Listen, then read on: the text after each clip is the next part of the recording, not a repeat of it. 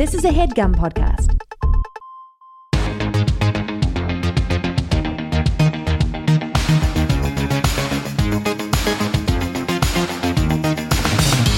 Hello, and welcome to Good One, a podcast about jokes. I'm your host, Vulture Senior Editor Jesse David Fox. Our guest this week is Mike Birbiglia, the comedian behind beloved one-man shows Sleepwalk with Me, My Girlfriend's Boyfriend, Thank God for Jokes, and the new one, currently on Broadway, as well as the director of a film version of Sleepwalk with Me and the movie Don't Think Twice. It's around the release of Don't Think Twice that I first met Mike when I profiled him for New York Magazine. Though this didn't make it into the piece, I was fascinated by how diligently he thought about all aspects of his comedy. For example, we had like an hour-long conversation just about where he wanted to put the cameras to shoot the film version of Thank God for Jokes. And more than anything, Mike, who is known for his long-form storytelling, puts so much work into his jokes.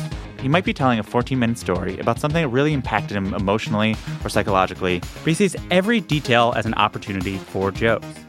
For this episode, we talked about the story that was really a breakthrough for him and this form, Celebrity Golf, from My Secret Public Journal Live. Before his one-man shows came out, this is the joke that helped him nail down what Mike Birbiglia comedy really is. And specifically as performing this, that Mike found the 7-word catchphrase of sorts that would go on to define all of his comedy. I know, I'm in the future also. So, here's Mike Birbiglia from 2007 telling his Celebrity Golf story, followed by Mike and I in 2018 telling the story of writing it. Gonna do a little something different tonight. I'm gonna tell you some stories from something I write called My Secret Public Journal, and it's some of you guys know it, and it's a blog that I write. I'm always embarrassed to tell people I have a blog because everybody has a blog about anything. People just be like, "Today I went to JCPenney," you know, and like, there's one comment, "JCPenney, eh?" You know, and I'm like, that's not a blog, that's a text message. And my blog is, they're true stories, I have to tell you that, because a lot of times people come up to me after shows and they'll be like, "Was that true?" And I'm like, "Yeah." And they're like, "Was it?" And I don't know how to respond to that. Like, I guess I could say it louder. Like, "Yeah!" They'd be like, "It's probably true, you said it louder." First story I'm going to tell you is about the worst show that I have ever had in my life. I think that's a good way to kick things off. It happened this year. I was asked to perform at a charity golf tournament in New Jersey. I had to wake up at 6 in the morning, and I have a hard time waking up in the morning. Some people don't understand that. Some people get out of bed like they're getting off the bench at a basketball game. They're like, "All right, let's do this," you know. I'm like a lame cow in the road. I'm like, "Meh. Ha ha, meh.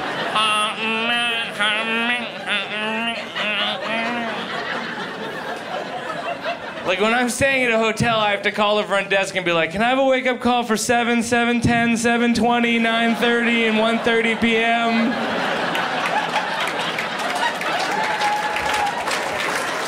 I literally feel like when I go to bed at night, it's a different human being that enters my body for the night shift, and I call him Sleepy Carl. That's my guy, you know? And he's a terrible employee, but he's a great dude, you know? He's always like slobbering in my pillow and muttering about Vietnam, and he'll always try and talk me out of waking up. He'll be like, "Why would you go out there when you could stay here and ride on a Ferris wheel made of pizza?" And I'm like, "That sounds amazing, Carl. You're getting a raise." So I woke up for this charity golf event, and I realized recently that I'm not like a good adult yet. Like, I think if you're a good adult, you like plan your outfit according to what will occur when you leave the house. But I don't have that part of my brain. I'm just like, one outfit forever, you know? So I went and I played golf, and I brought my brother Joe, and Joe's kind of like a bad Entourage member. He's never like, "You the man, Mike." He's always like, "I don't know what Dad would think about this," and "Do you think they have any more shrimp?" You know, that kind of thing. But we showed up to play golf, and they paired us up with these two other people, and it was a celebrity tournament. The people were like, "Who do you think our celebrity is going to be?" And I was like, and Joe and I were like, yeah, who do you think our celebrity's gonna be? And then I'm like, oh no, I think it might be me. And then like I'm apologizing to these people. I'm like, I'm really sorry, I'm your celebrity. If you think this is disappointing for you, you can't imagine how I feel. So I'm like apologizing the whole day, and then at the end of the day, like sure enough, my pants are all wrinkled, and I have to be at this semi-formal banquet, and I'm like, what about one outfit forever? I thought that was a good plan, you know? And so here's what I do. As damage control, I go to the locker room to iron my own pants. And yeah, it's a pretty good plan. And I find an iron, but I couldn't find a board. So I take off my pants. I'm just ironing them on a bench in the locker room in my underwear, which is a dead giveaway that these are my only pants. And just like ironing my pants, and this old guy walks up to me while I'm ironing, and he's like smiling at me. Like real big smile, you know, like a politician smile, right? And I realize that is Rudy Giuliani. Yeah! And I wasn't self-conscious because I was like, you know, Rudy Giuliani's iron pants. He knows what I'm doing, you know. If it were George Bush, you wouldn't know what was going on.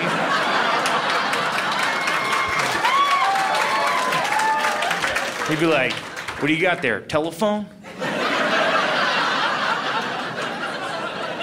Calling your pants? You know.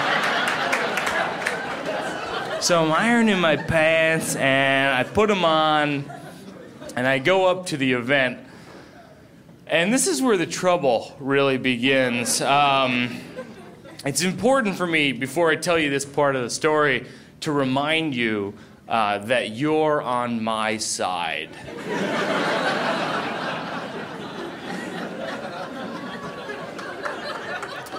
I said to the woman in charge, I go, what's the format of the show? And she goes, well, there's 2 speakers, and then you, and then a raffle. And I was like, well, that's exciting, because I've never opened for a raffle. And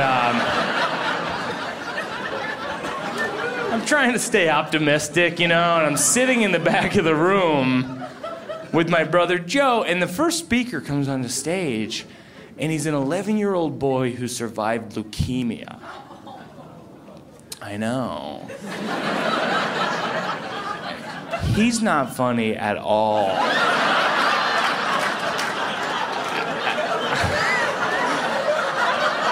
He focuses primarily on the leukemia, and everyone is crying. Literally, everyone is crying. I'm even crying in the back of the room for 2 reasons.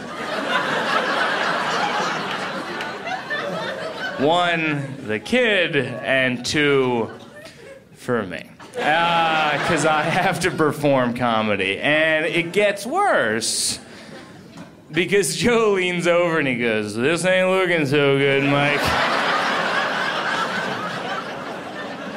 I said, I concur.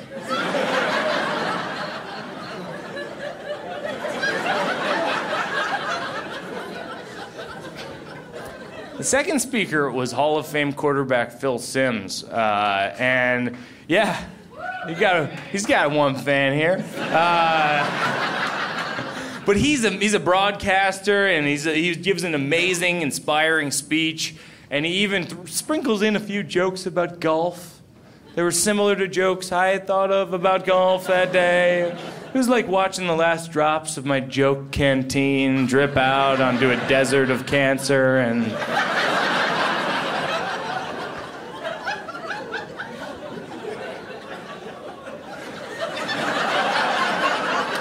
he gets a standing ovation, which he should have. Clearly the show is over.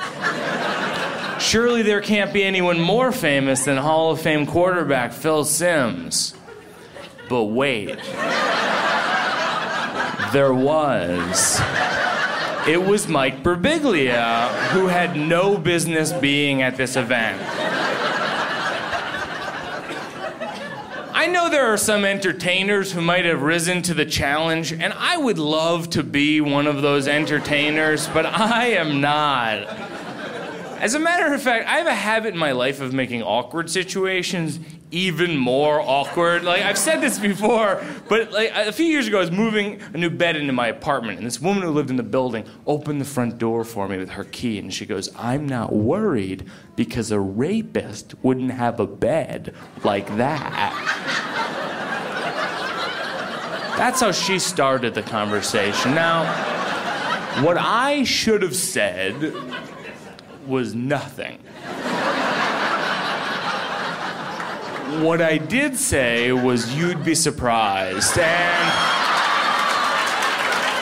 there's nothing you can say after that. You're just like, "See you around the building," you know, that kind of thing. I've thought about this a lot, and I think there's something wrong with my brain where I don't have an on-deck circle for ideas. It's just batter up, you know? And a lot of the ideas are bad, and they're at the plate going, "I don't know about this one, Mike." And I just turn into this drunk Little League dad. I'm like, "You go take some cuts, son."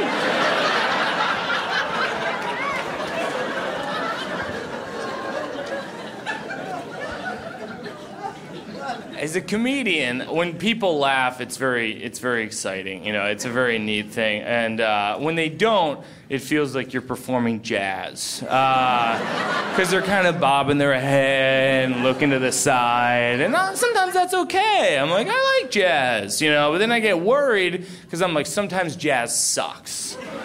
What if I'm the Kenny G of comedy? You know, like, what if I think I sound like this, like... And in fact, I sound like this. Na na na na na na na na na na na na na na na na.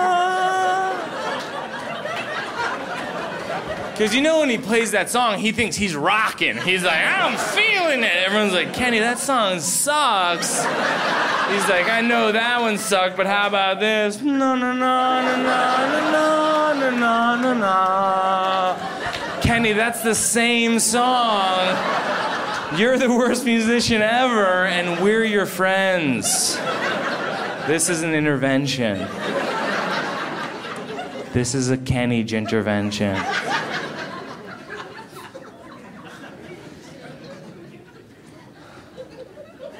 So I'm on stage at the charity golf tournament, and I'm just Kenny G'ing it up, you know? I'm just for 10 minutes, just no, no, no, no, no, no, no, just blowing that horn, you know, and I don't want to fail. I mean, that's a really important point in this story, is that these are good people, and I want to succeed for them, but I just can't, you know? And so I think to myself, why don't I cater my material to this specific event? And everyone has been talking about cancer. I know. I'm in the future also.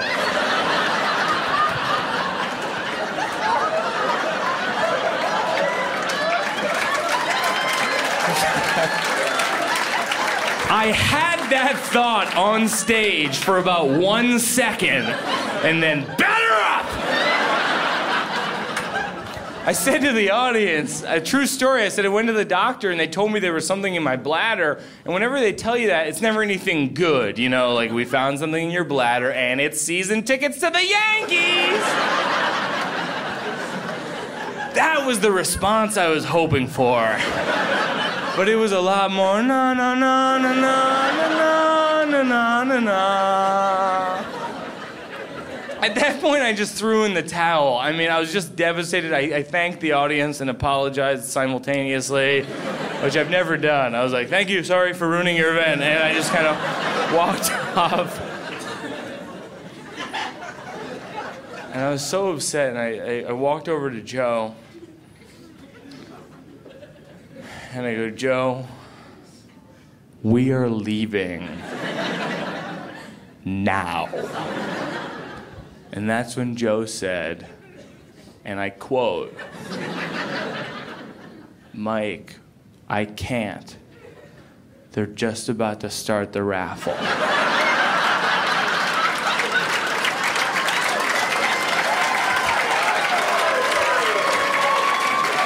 And because everybody left, my odds are amazing. And that is the worst show I have ever done in my entire life. Yeah.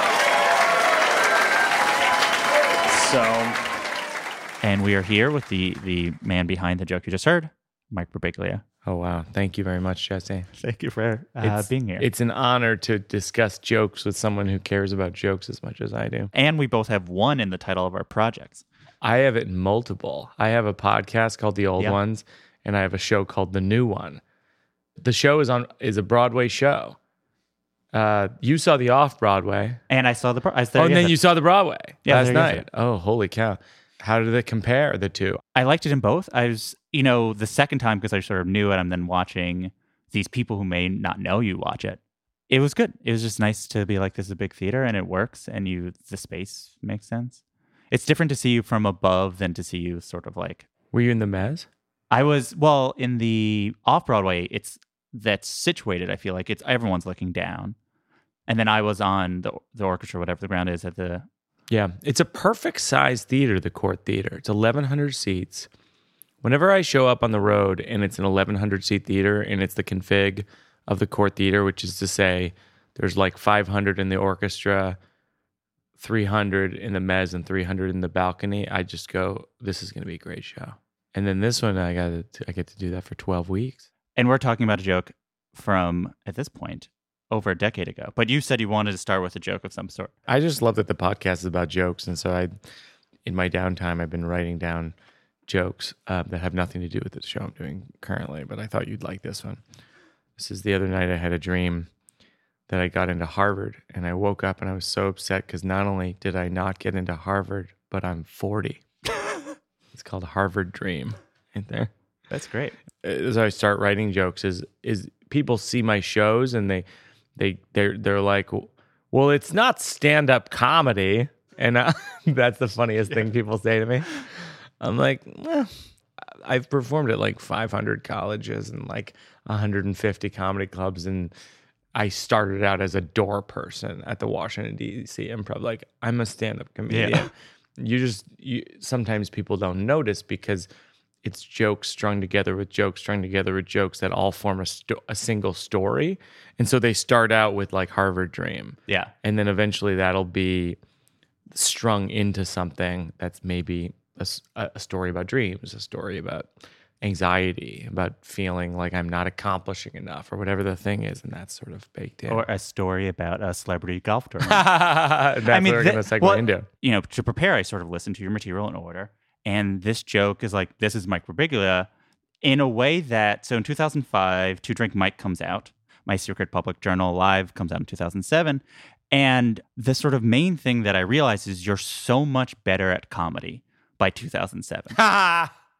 It's like crazy because it's the first track. And you're like, in that time, you became like the seed of Mike Birbiglia to immediately you're Mike Birbiglia. So what happened between that time that you became so much more like you didn't sound like other people, you sounded like who you were?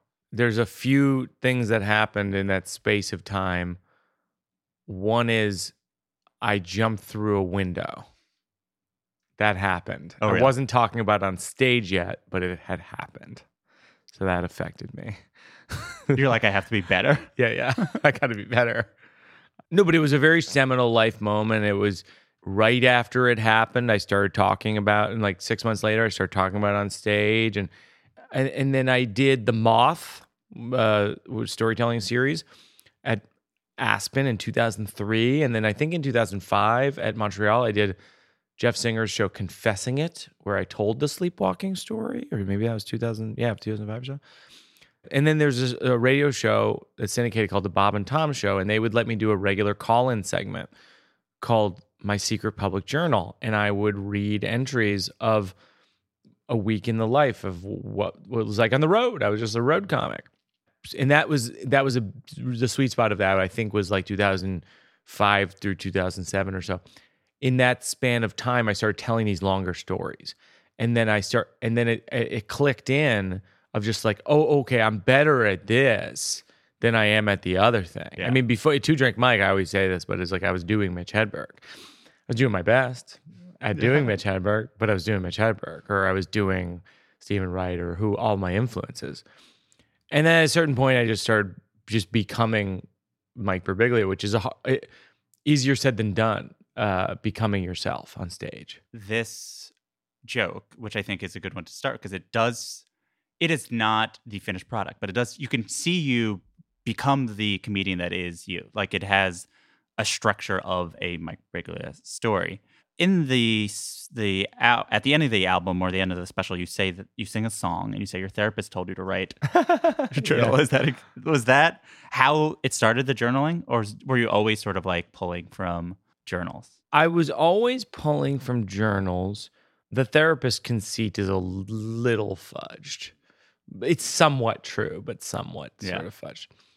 But I'd always been writing in a journal to some extent. And then at that point, when I started doing the syndicated Bob and Tom call-in, it became a job. Like, I was working for this radio show, unpaid, basically, like just filling in 5 minutes every week.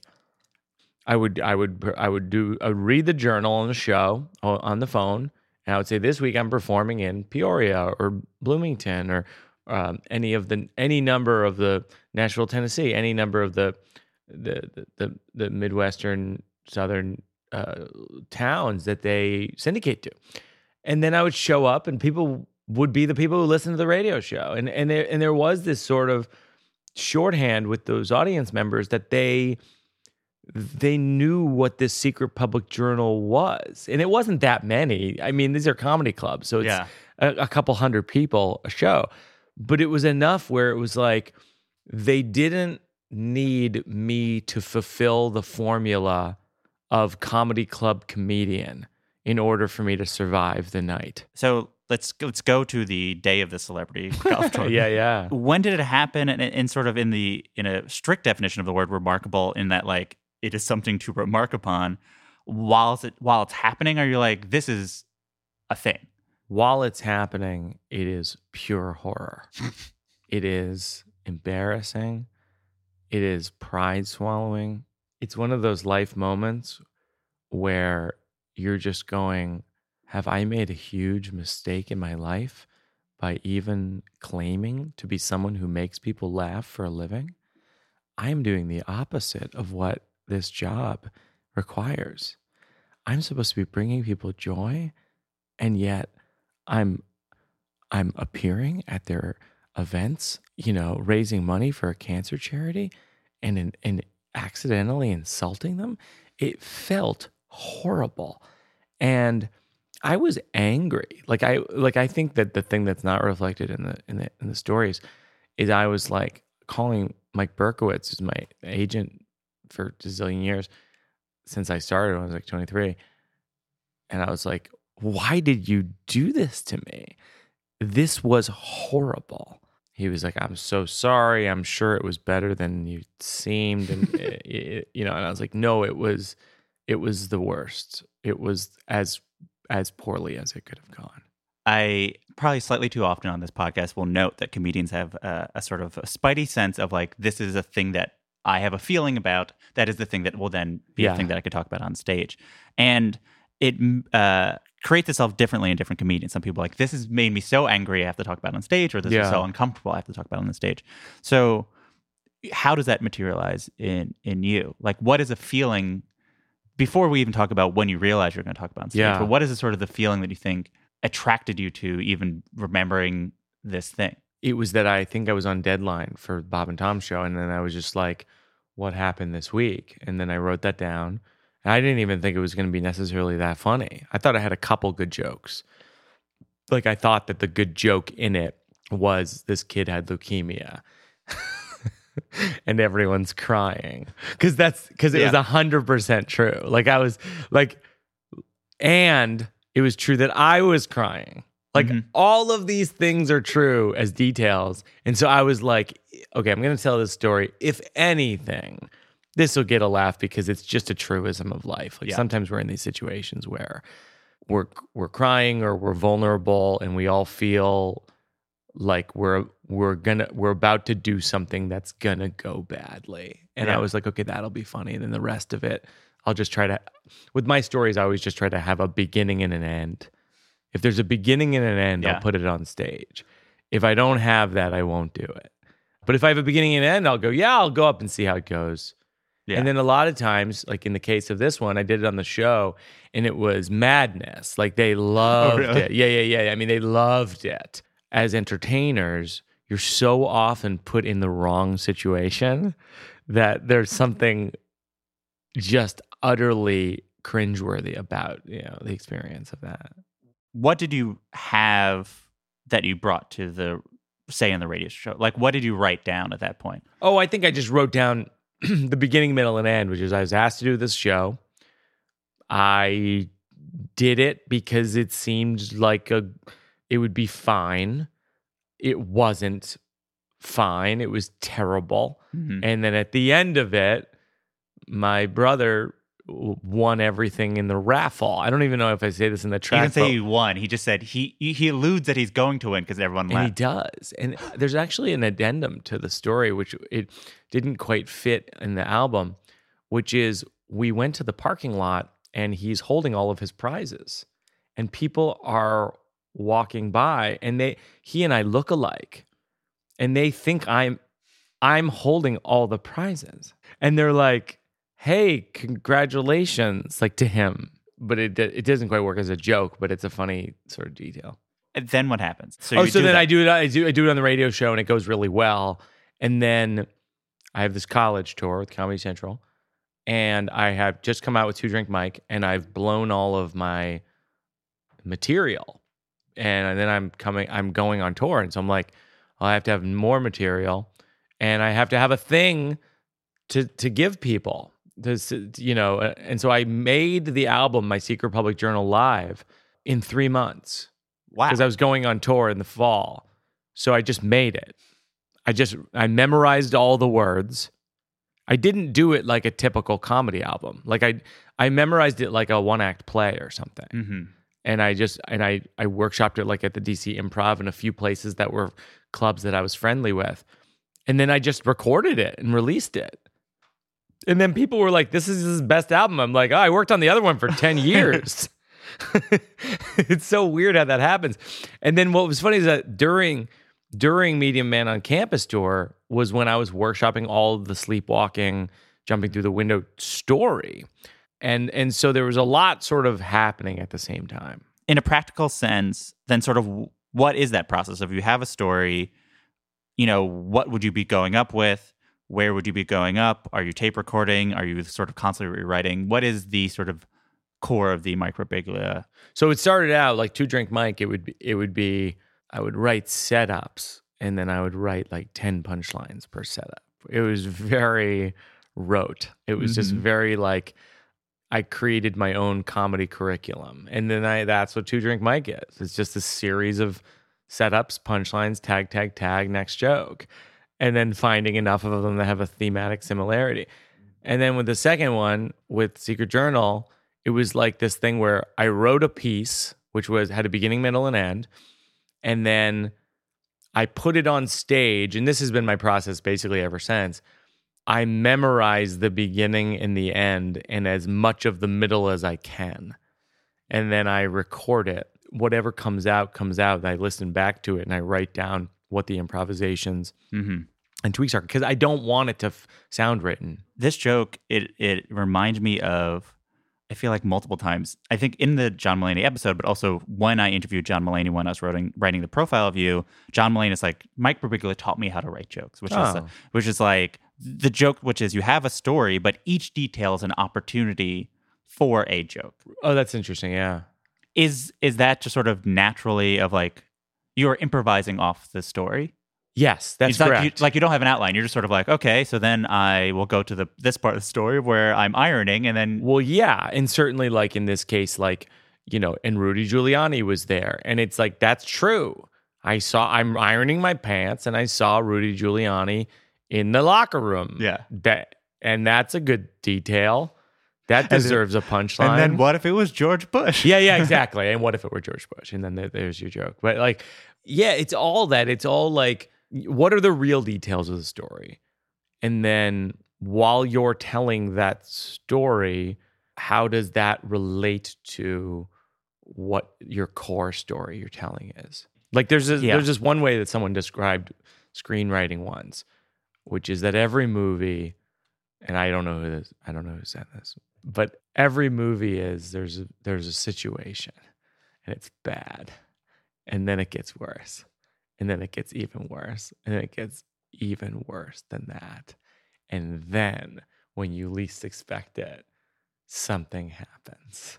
And that's every movie. And like jokes are like that too. Yeah. Like I think that the best jokes, even the Maria Bamford episode of this show where she's telling the story, she's doing the commencement speech and she's talking about her obsession with money, and then you're like, oh, that's funny, and then you're like, and she's like, and then I'm gonna tell you how much I got paid, and you're like, oh, well, that's crazier than that. Yeah. And then I said 20,000. You're like, whoa, that's even crazier than that. And then she's like, don't kill yourself.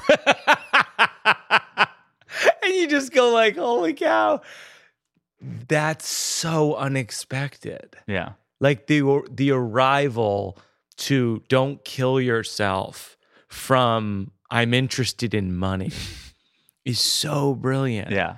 And like whenever I'm writing screenplays or stories or whatever, it's like you want, or shows, it's you want it to be surprising but inevitable, which is a hackneyed expression, but it's just true. Ideally that's the best case scenario. Yeah, I mean, this story definitely has he's a celebrity. He doesn't realize he's the celebrity. It's the sort of, that's bad. And you're like, his pants were wrong. That's worse. And then you're like... yeah. Oh, and then the kid with leukemia. Oh, that's even worse. Yeah. And then I won the raffle. How aware are you at this time of like...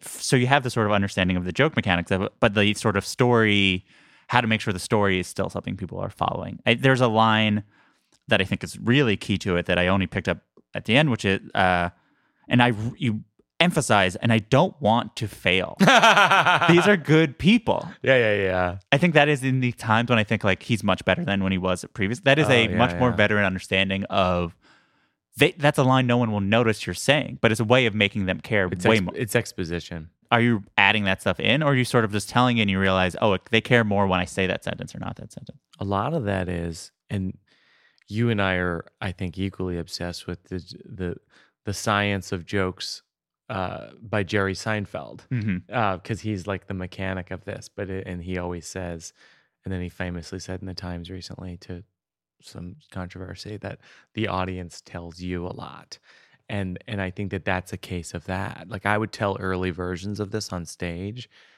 and I didn't have the line, I don't want to fail. These are good people. And people would just be like, gee, what? You're kind of an asshole, And you could feel the audience sort of recoil at the thing. And then you go like, oh, they don't understand this thing that's crucial, which is, I'm just like you guys. I don't want to fail. Mm-hmm. I don't want to screw over these people who are putting on this event that's for a good cause. And then when you just throw that in, then people are like, okay, now we can laugh at the crazy thing. How much is it sort of the macro and then the micro of like, how much are you led by the idea of what a thing is and then you write to that idea? Or does the idea come from writing? Like this doesn't have that compared to your future work. There's bigger ideas that a lot of your things might have. But like, are you first driven by that idea of like, what do I feel about this thing? Let me write to it. Or do you write to it and like, I think this is what I feel about it? Ira Glass has this really good prompt that he gave me once. And I started working with Ira about 10 years ago. That's when I did my first story on This American Life. And he says, it's like you're telling the story. And at a certain point, you have to stop in the story and tell people how you feel about the story because they don't know. Mm-hmm. They're just interpreting the facts as they interpret them. But you have to tell them how you feel about it. And so you need to do that. And then you go back to the story. And then you go back to how you feel about it. And what it does as a comedian, a lot of how you feel about it can be jokes. Yeah. And that's fun because jokes are fun, right? That's why we're here. That's right. And then stories are fun. And so then if you put jokes and stories together, that's really dynamite, right? All right. What is this story about to you? It's about failing. Yeah. And trying hard and failing. I think that's Yeah. what it's about. Which is something that we all, I mean, I made a whole movie about it. That's what Don't Think Twice is about. So this joke features 2 jokes from the previous album. I'll get to the first one later because that's part of a bigger thing. But the Kenny G joke Oh, yeah. gets brought back. Beyond sort of just why to bring it back, but in general, you sort of will do this a lot. Like different parts of different jokes will come. Yeah. What do you like about showing things in different contexts? What does it shine? What does it do? Why do you sort of have these things? I used to do it. The truth is I used to do it more. And then the wider reach that my stuff got, people started to complain about it sometimes. And they go, no, he just only has 5 jokes. And they're just like, no, I have a lot of jokes. I enjoy, if the Kenny G thing contextually, it's a good way to describe what it was like. It's the best way I have to describe it. So that's what I'm going to use. I could use any number of jokes. That's the best one. And it's better because it is in this context. I think so. I think it is better. And then what I should have said was nothing is like that too. It's something that I repeated in a bunch of shows. What's interesting, you'll do certain things with it, also with parts of your life because you're living your life. In the new show, you'll be like, I don't know if you guys know, but I had this sleepwalking thing, and you'll sort of have to recontextualize it. But in this, you do something very interesting in that context, which is you talk about sleeping. Like you talk about how hard it is for you to get up. Sleepy Carl. It's like foreshadowing. Why? I mean, obviously the story is not about the sleepwalking thing. You can't be like, oh, I have this sleep disorder. You can't just sort of bring it up. But I think the question I ultimately have is, I think before I once asked you, what's the hardest story you told on stage? And you said the sleepwalking stuff. And I was sort of surprised, partly because I just sort of so identified you with that. You're like, how can that be so hard? You talk about it all the time. Yeah. But in this case in which you sort of wink to it but not necessarily reveal the whole story, it might be interesting. What was it? What made it so difficult to actually address head on? Well, the sleepwalking, 50 years ago, they would have put me in a hospital against my will if I had had a sleepwalking disorder. So there's that. Yeah. There's a mental illness component that's a little scary. And it's a little out of your control. And I make this point in the show of there's people who've been known to kill the person they're in bed with while remaining asleep who have REM behavior disorder. There's so many dark and sad aspects of the sleepwalking. And there's no cure for it. So it's very, very sad. Yeah. In certain ways. And then it's also very funny in certain ways, which is why I say in the new show that you saw, there are details in my life that are both setups and punchlines. And that's one of them. I mean, the sleepwalking it's outrageous. It's an outrageous thing because it is sad and it's funny. Which gets us to the beginning. The joke sort of starts to be like, with your joke about that the stories are true. People go, is that true? And they're like, really? Yeah. And that's a constant part of my life. It's never gone away. I have someone came up after the show and she goes, that was wonderful. And she said all the things that you'd want in a compliment. And then she goes, do you have a kid? Yeah. That's what the whole show is. She thought the whole thing was constructed about me having a child and that it's all fiction, I guess. I don't know. In so much as you don't talk about sleepwalking for a variety of reasons. What am I leaving out of the story? Yes, that is the thing and when I asked Chris Gethard, did the same thing, which I was like, how true is this story? It's like, all the stories are true except for you don't say the things that are not important to this story. Yeah, or truthfully boring. Yeah. Like I think that the secret of good storytelling is taking out the stuff that's just not. I mean, it's amazing to me how often people tell you stories and they don't realize that they're not stories. My dad will call me and go like, "Oh, I got to tell you this amazing story. I was over at the bakery and Tom at the bakery, he said he's heard of you." And then that's the end of the story. Yeah. I'm like, yeah, man, that's sort of what I do is I try to make people hear of me. It's not that crazy of a twist. You could have taught him how to tell it. I guess that would be a story, which is, I have this son and it's hard for me to process that he's,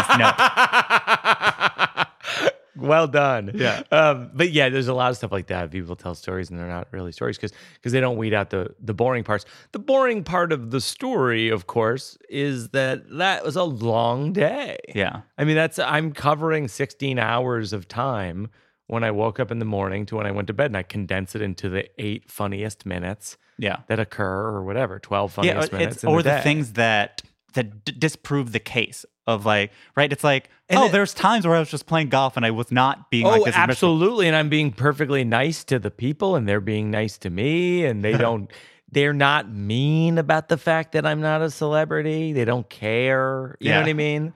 I think that is the thing that I think of all the stories, that is what makes a storyteller beyond just sort of like, oh, he lived an interesting life. It's like, oh, he knows the parts to keep in and the parts to take out. Yeah, I think that's probably true. I in my life, other than my medical things, which a lot of people have stuff. Gethard has stuff, and everybody has a story of some kind. If you think about this joke now that you've been doing stories for longer, how do you feel about the ending? Do you feel like you would have ended it differently? No, I do. I think the story is still pretty funny, and that's hard for me to say because most of my material from the past, I just go like, I don't know. But I think the album on a whole, Secret Journal Live, if I had more time and experience, I would have given it more pathos. I would have dug deeper into why I was opening my journal up to people. And it ends with Put It on Paper song on guitar.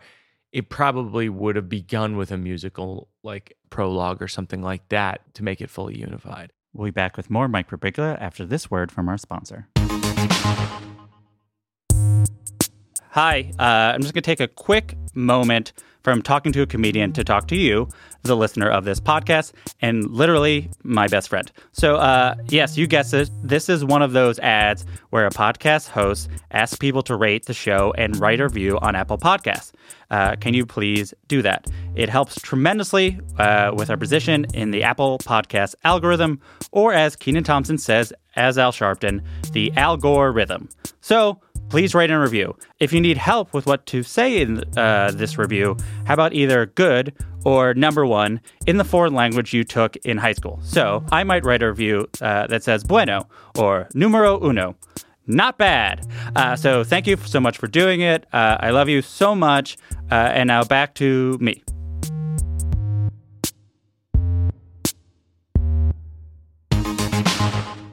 And we're back. So if I do this correctly, I want to spend the rest of this interview talking about 7 words, which I think you know is coming because we talked about a little bit, which is, I know I'm in the future also. Because it's everything. It's the, It became everything, yeah. What do you remember about coming up with that line? I know came out of an organic idea of when I was telling Celebrity Golf for the first time, the audience really was judging me.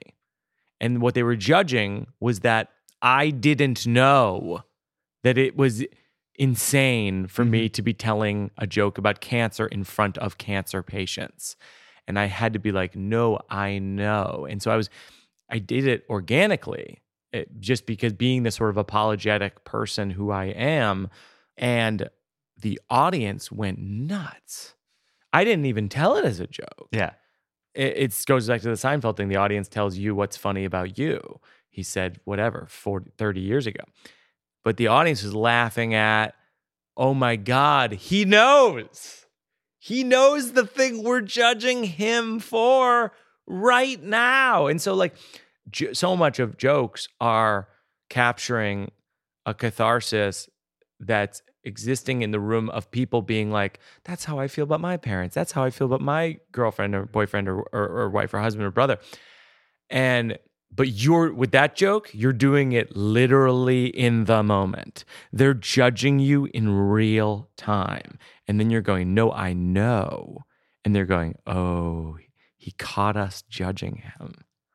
And it's happening right now, which of course is like one of the most exciting things about seeing live comedy is you see things in real time. And then I'm in the future also was just an improv. And then that was one of the ones I go, well, fuck, that's fun. You ever think about making an I'm in the Future 2? No. And a lot of people paraphrase it as that, and I don't like it. I think also is funny because it's wrong. Like no one uses also as the final word in a sentence, which is, by the way, my wife is a great poet, and I say some of her poems in the show, and she has a book that I was handing you moments before the interview called Little Astronaut. She and I are writing buddies, and we often just spend time in coffee shops writing alongside each other. She was quoting this Russian poet to me the other day who said, I'll try to find it because she actually wrote it down for me in this notebook today. These are the actual notebooks that I read in the show. Yeah. And so she's just making extra ones. But this is wow. This is a Russian poet named Karms, who I hadn't heard of before. But he says a work of art has to exist in a world as an object, as real as the sun, grass, a rock, water, and so on. It must also possess a slight error. In other words, to be right, it has to be a little bit wrong, a tad strange, and thereby truly real. And I think that's sort of crucial in relation to I know I'm in the future also. Is like, I'm wrong in the story, but I'm also aware that I'm wrong in the story. And there's and in the new one, the show you just saw, there's tons of that. Yeah. I would argue more than ever. Was it like a thing you then worked towards? Like it's such a distillation, I think, of a lot of things that came afterwards. Did you have that? Like you named a tour, I believe that. Yes, I'm in the future also, yeah. That was my brother's idea because he just thought it was a catchy idea, and then we could have a lot of space and rocket imagery. It feels like a further articulation of what I should have said was nothing. Yeah. Which is, it does the same thing, but I know I was in the future also is like literalizing what I should have said nothing, which is we are doing the same thing. We are connecting. Which I think a lot of your jokes in general do. Like I always talk about Massachusetts or whatever, which is like essentially that joke is about feeling the same thing at the same time as the audience. Yeah. What I think it does is it creates sort of two people. There's the storyteller, Mike Birbiglia, and the person in the story. So much of that, they're sort of like characters that you can follow. Do you feel that way at all? I've read interviews where like you've called what you do acting, especially as you do the shows more and more. Do you see these as characters? Do you see these characters are you? Who are they? Are they different? Yeah, I mean, look, you choose to tell people what you choose to tell them about your life. Which is why, one of the great storytellers of all time is Bill Cosby. And then you find out, oh, that's not the whole story. And that's really sad. And it's devastating when you see that because you really believed in the storyteller. So yeah, these are, whenever someone's telling a story of themselves, they're telling essentially, this room we're in is just an office, and I'm framing with my hands, but it's like you're taking that photo, like, which is essentially like a sixth of the room, and you're saying that's the office, but that's not the office. But I try. But to your point, I try to be more honest to who I am than a lot of my heroes who have proved out to be false. Like when I look at Cosby, I just go, fucking hey, like that. Not only is he an awful wretch of a person, but he's a entirely disingenuous artist. Like nobody's telling the whole story of their existence or choosing, but I really do try to dig as deep as I possibly am comfortable going, which is why like my girlfriend's boyfriend and the new one are both like really like riding the line of it could do some damage in my personal life. You use the line first most with Sleepwalk with Me. You in the recorded version you say it after you hesitate, I believe, saying your girlfriend at the time could join you in the photo. But I think I read that you said you would have that line at your disposal at different times, right? Throughout, like if different times if people were reacting in different ways. What were you using it for in Sleepwalk with Me? so much of Sleepwalk with Me is things that I'm apologizing for. And so that's where the I'm in the future also is. I mean, personally, the comics I like to watch, like we were talking about like Maria Bamford or Doug Stanhope, it's like the comics I like to watch the most are people who are admitting something about themselves that is, to use the Darms or whatever the guy's name is wrong. And I think that as pop culture is right now, people sort of don't want to see that. Like, in other words, we're drawn to comedians who really paint quite a picture of themselves as lovely people, lovely, flawless, hilarious, frolicking people. And I personally, as an artist, don't think that's interesting.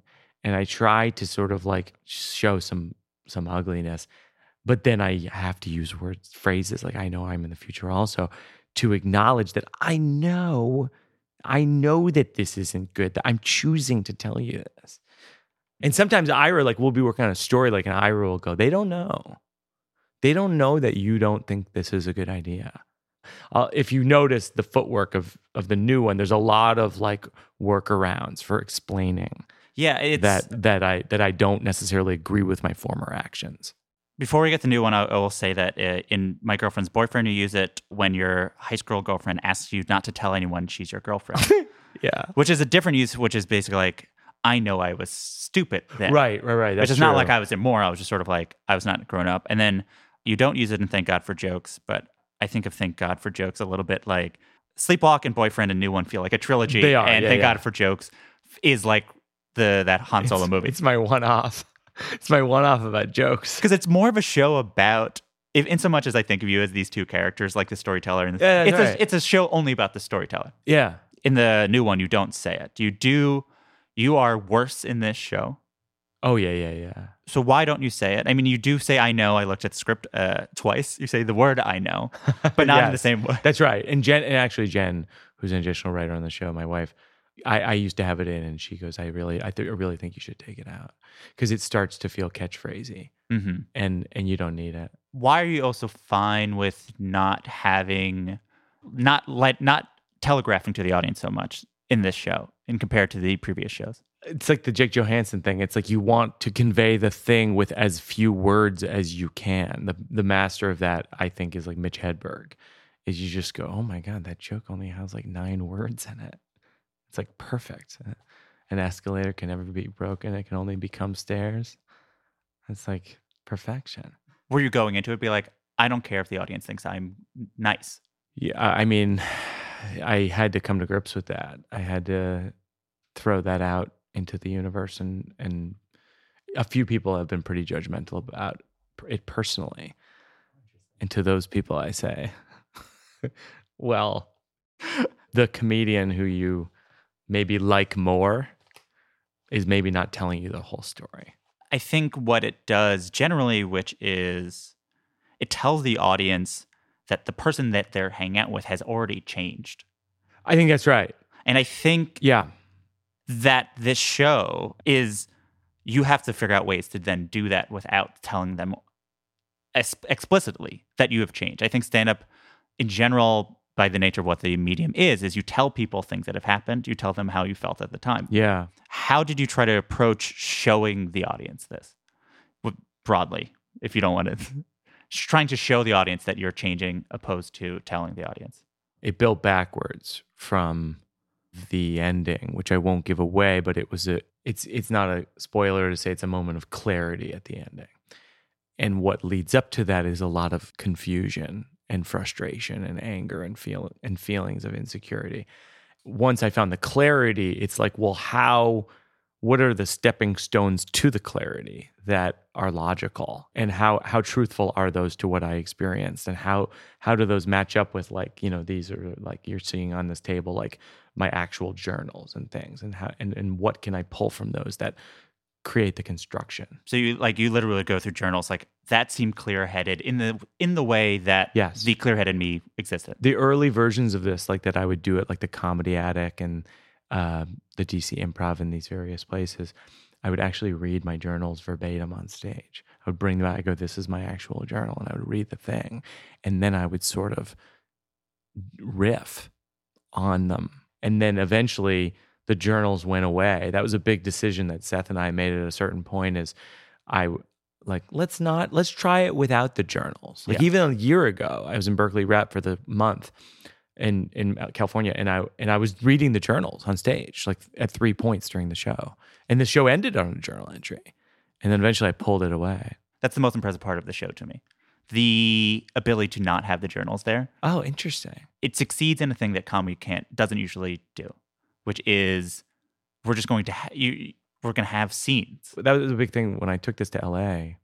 Largo, a bunch of film execs came up. Let's make the movie. It's very obviously a movie, right? It's like it's like scene. It's all these pictures. And I had to just be like, no, it's this. Like people in the movie business, like they only see things as their own thing, which is what everybody would do. If you worked in publishing, you'd go, well, this is going to be a great book about being a dad. And if you worked in, whatever, it's everyone makes it what their own thing is. And when movies, it's like, they want to be a movie, but it's its own, no, it's a live thing. So this is not to sound antagonistic. I feel like I've pointed out that I think the show is good, but this is your first show that is on Broadway. Why should this show be on Broadway? Why should you be on Broadway? So I shouldn't. I'm not going to let you. I shouldn't. Let me rephrase. Assuming that you should, and assuming this show should keep this all in. So assuming this show exists, this show is a thing. You are in it. No. Why should this show answer without false modesty? My agent Mike Berkowitz and John Mulaney, who's a close friend, are the two people in my life who urged me to bring this to Broadway. And the reason and I did not want to bring it to Broadway, but they said what you do is really special, and you've been doing it for years and nobody else does it. And this story in this show has the broadest appeal to all age groups and types of people. And you do great, and your shows are great in 1,100 seats. That's why you should be there. I mean, I said to Berkowitz, because he's my agent, I go, what stresses me out is the business side of it, because the business of Broadway is a mess. Yeah. I mean, it's like, there's this great book by Michael Rydell called Razzle Dazzle. It's about sort of the history of like corruption in Broadway, and it's wild. And I said to Berkowitz, I will do this, but only if you don't stress me out about how unviable this is as a business model, which it really isn't viable. Yeah. I mean, it's an insane proposition. Someone has to put up millions of dollars to put up a Broadway show. It's insane. And so he was like, yeah, I'll do it. Also, Berkowitz and Mulaney, I think both, Berkowitz more so, was just like, you got to be ambitious again. People always goof around about me, like that I was like the first comedian with like an office. Yeah. Like in my 20s, I like moved to New York. I opened an office to write jokes in. And it was like, I lost that sort of like, I'm going to be the #1 comedian in America. and at a certain point, I was like, no, that's insane. No one's the #1 comedian. Yeah. Art isn't, you can't be the best at art. You can just do what you do. And so I was sort of like, no, I'm just an off-Broadway act. I make these off-Broadway shows. I do my best. I put them out, and then some people like them, and then that's what it is. And then these guys were like, you got to push yourself. This is I feel like in the last year, a newly revisited question that people are pondering as they do shows that are like this, which is that it's clear that you are a stand-up comedian. You do stand-up. You do this as a stand-up comedian does. But is this stand-up? I mean, it just doesn't matter. Like the same way that the Hannah Gadsby Nanette debate, it literally doesn't matter what you call it. I saw Nanette, I think as you did, I saw it live downtown in Soho in New York. I loved it. I watched it again on Netflix. I loved it even more. I just had a real experience with it both times. People go, it's not stand-up. It is stand-up. It's a one-person show. It's not a one-person show. It's theater. It's not fair. It doesn't fucking matter. It just fucking doesn't. No, like, can we all just get over the idea of labeling these things as like, this is a movie, this is a miniseries, this is a TV series, this is a special, this is a one-person show. Shut up. You just like it, or you don't. You tell people to see it, or you don't. Just quit fighting about these stupid things. So yeah, like, I think of myself as a comedian. If you don't want to call me a comedian, I don't care. Who cares?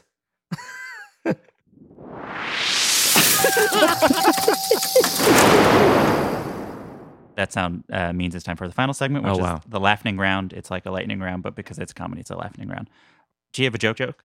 This is something Henry Phillips, who's a great comedian, he did that movie Punching the Clown. Did you ever see that?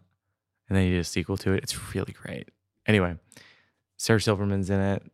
It's great. Henry's great. And I've toured with him quite a bit. And he has this joke construction that I think he and a friend of his created. It's sort of a Catskills joke construction. And it's not mine, but I use it a lot, which is it's two-pronged. So it's like I'm going to pick up some clothes in that state that Trenton's in today. New Jersey? New jerseys, new pants, new underwear, new socks. I mean, I really need a whole new wardrobe. So it's like a car trip game, right? So you do it on car trips. So you go like, I'm literally thinking of what, Susan Collins is going to have a tough race up in that state in Portland in 2020. Oregon? Oh, Maine. Mainly, but also partly, even in the districts are going to be hard. That joke is, it's, I forgot the name of it. It's like a street joke. It's but like a but joke like joke. that rhythm, when you interrupt people, I forgot there's a name that Is there a name for it? Yeah. Well, it's like an old vaudeville style thing. It's an old vaudeville style. Yeah. Can you do an impression of yourself? One time, Fred Armisen and I did a college in Jersey, and he came on and did me, and it was shockingly insulting and accurate. And then Bill Hader also. Those two guys, he has one too. Those two guys do wickedly mean impressions that are so good. So that's your way of saying you don't want to do an impression of yourself? Okay. So Bill Hader's impression, and Jen and I actually quote this a lot because it's funny because it has no words of anything that I've said ever in anything, but yet it sort of captures a thing where he goes, and part of it's in the face, so only you and Michael see it, but it's like, and it was my car. And it's like, a lot of it's in the face and the hands. It's like, but it was my car.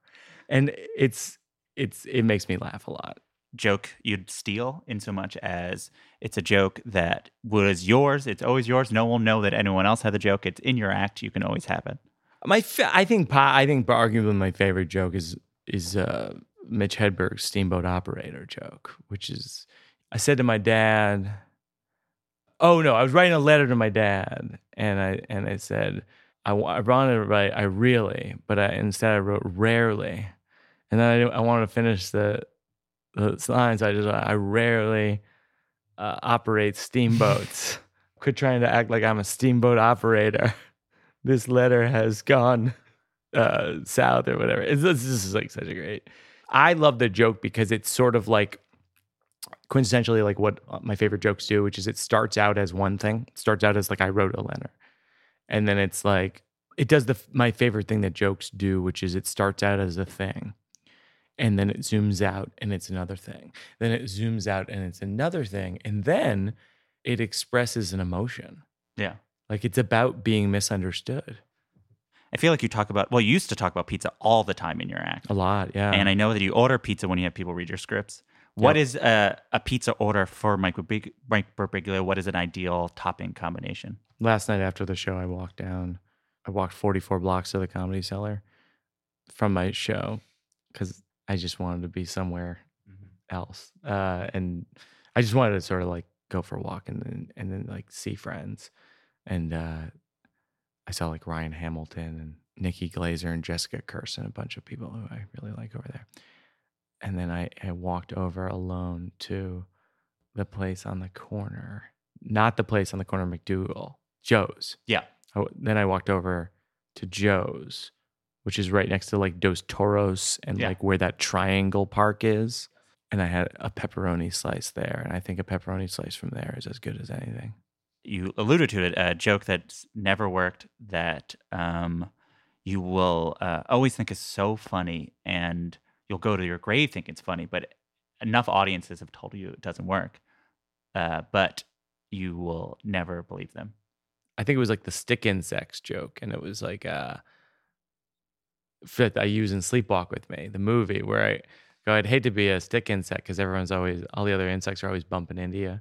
You gotta be like, watch it. And they're like, yeah, you're a stick. You're like, yeah, I have eyes. And they're like, yeah, they were closed. That worked in the movie because it's like, it works when well, you're it like, works because it doesn't work. Yeah. Yeah, totally. That's what the question does. I know. It knows itself. I was like, I know that joke is bad. But everyone hates it when Well, that was one of the tricks of Sleepwalk with Me, the movie, is we had to come up with, we had to use jokes that we knew were funny, but that people wouldn't laugh at, but would laugh at not laughing at. It's a complex thing. Comedy. All right. Go pick up your kid. Thanks for doing this. Oh, thank you. Thanks for having me. That's it for another episode of Good One. Mike Birbiglia's The New One is on Broadway through January 20th. Listen to My Secret Public Journal live wherever you stream. Follow Mike on Twitter @BurBigs. Good One is produced by Mike Comte, with production help from Marissa Melnick. Justin D. Wright did our theme song. Rate, review, and write the show on Apple Podcasts. 5 stars, please! And hey, if you know anyone who might like the podcast, maybe tell them. What the heck?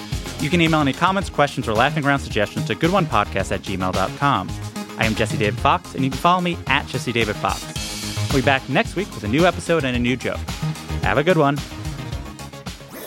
That was a HeadGum podcast.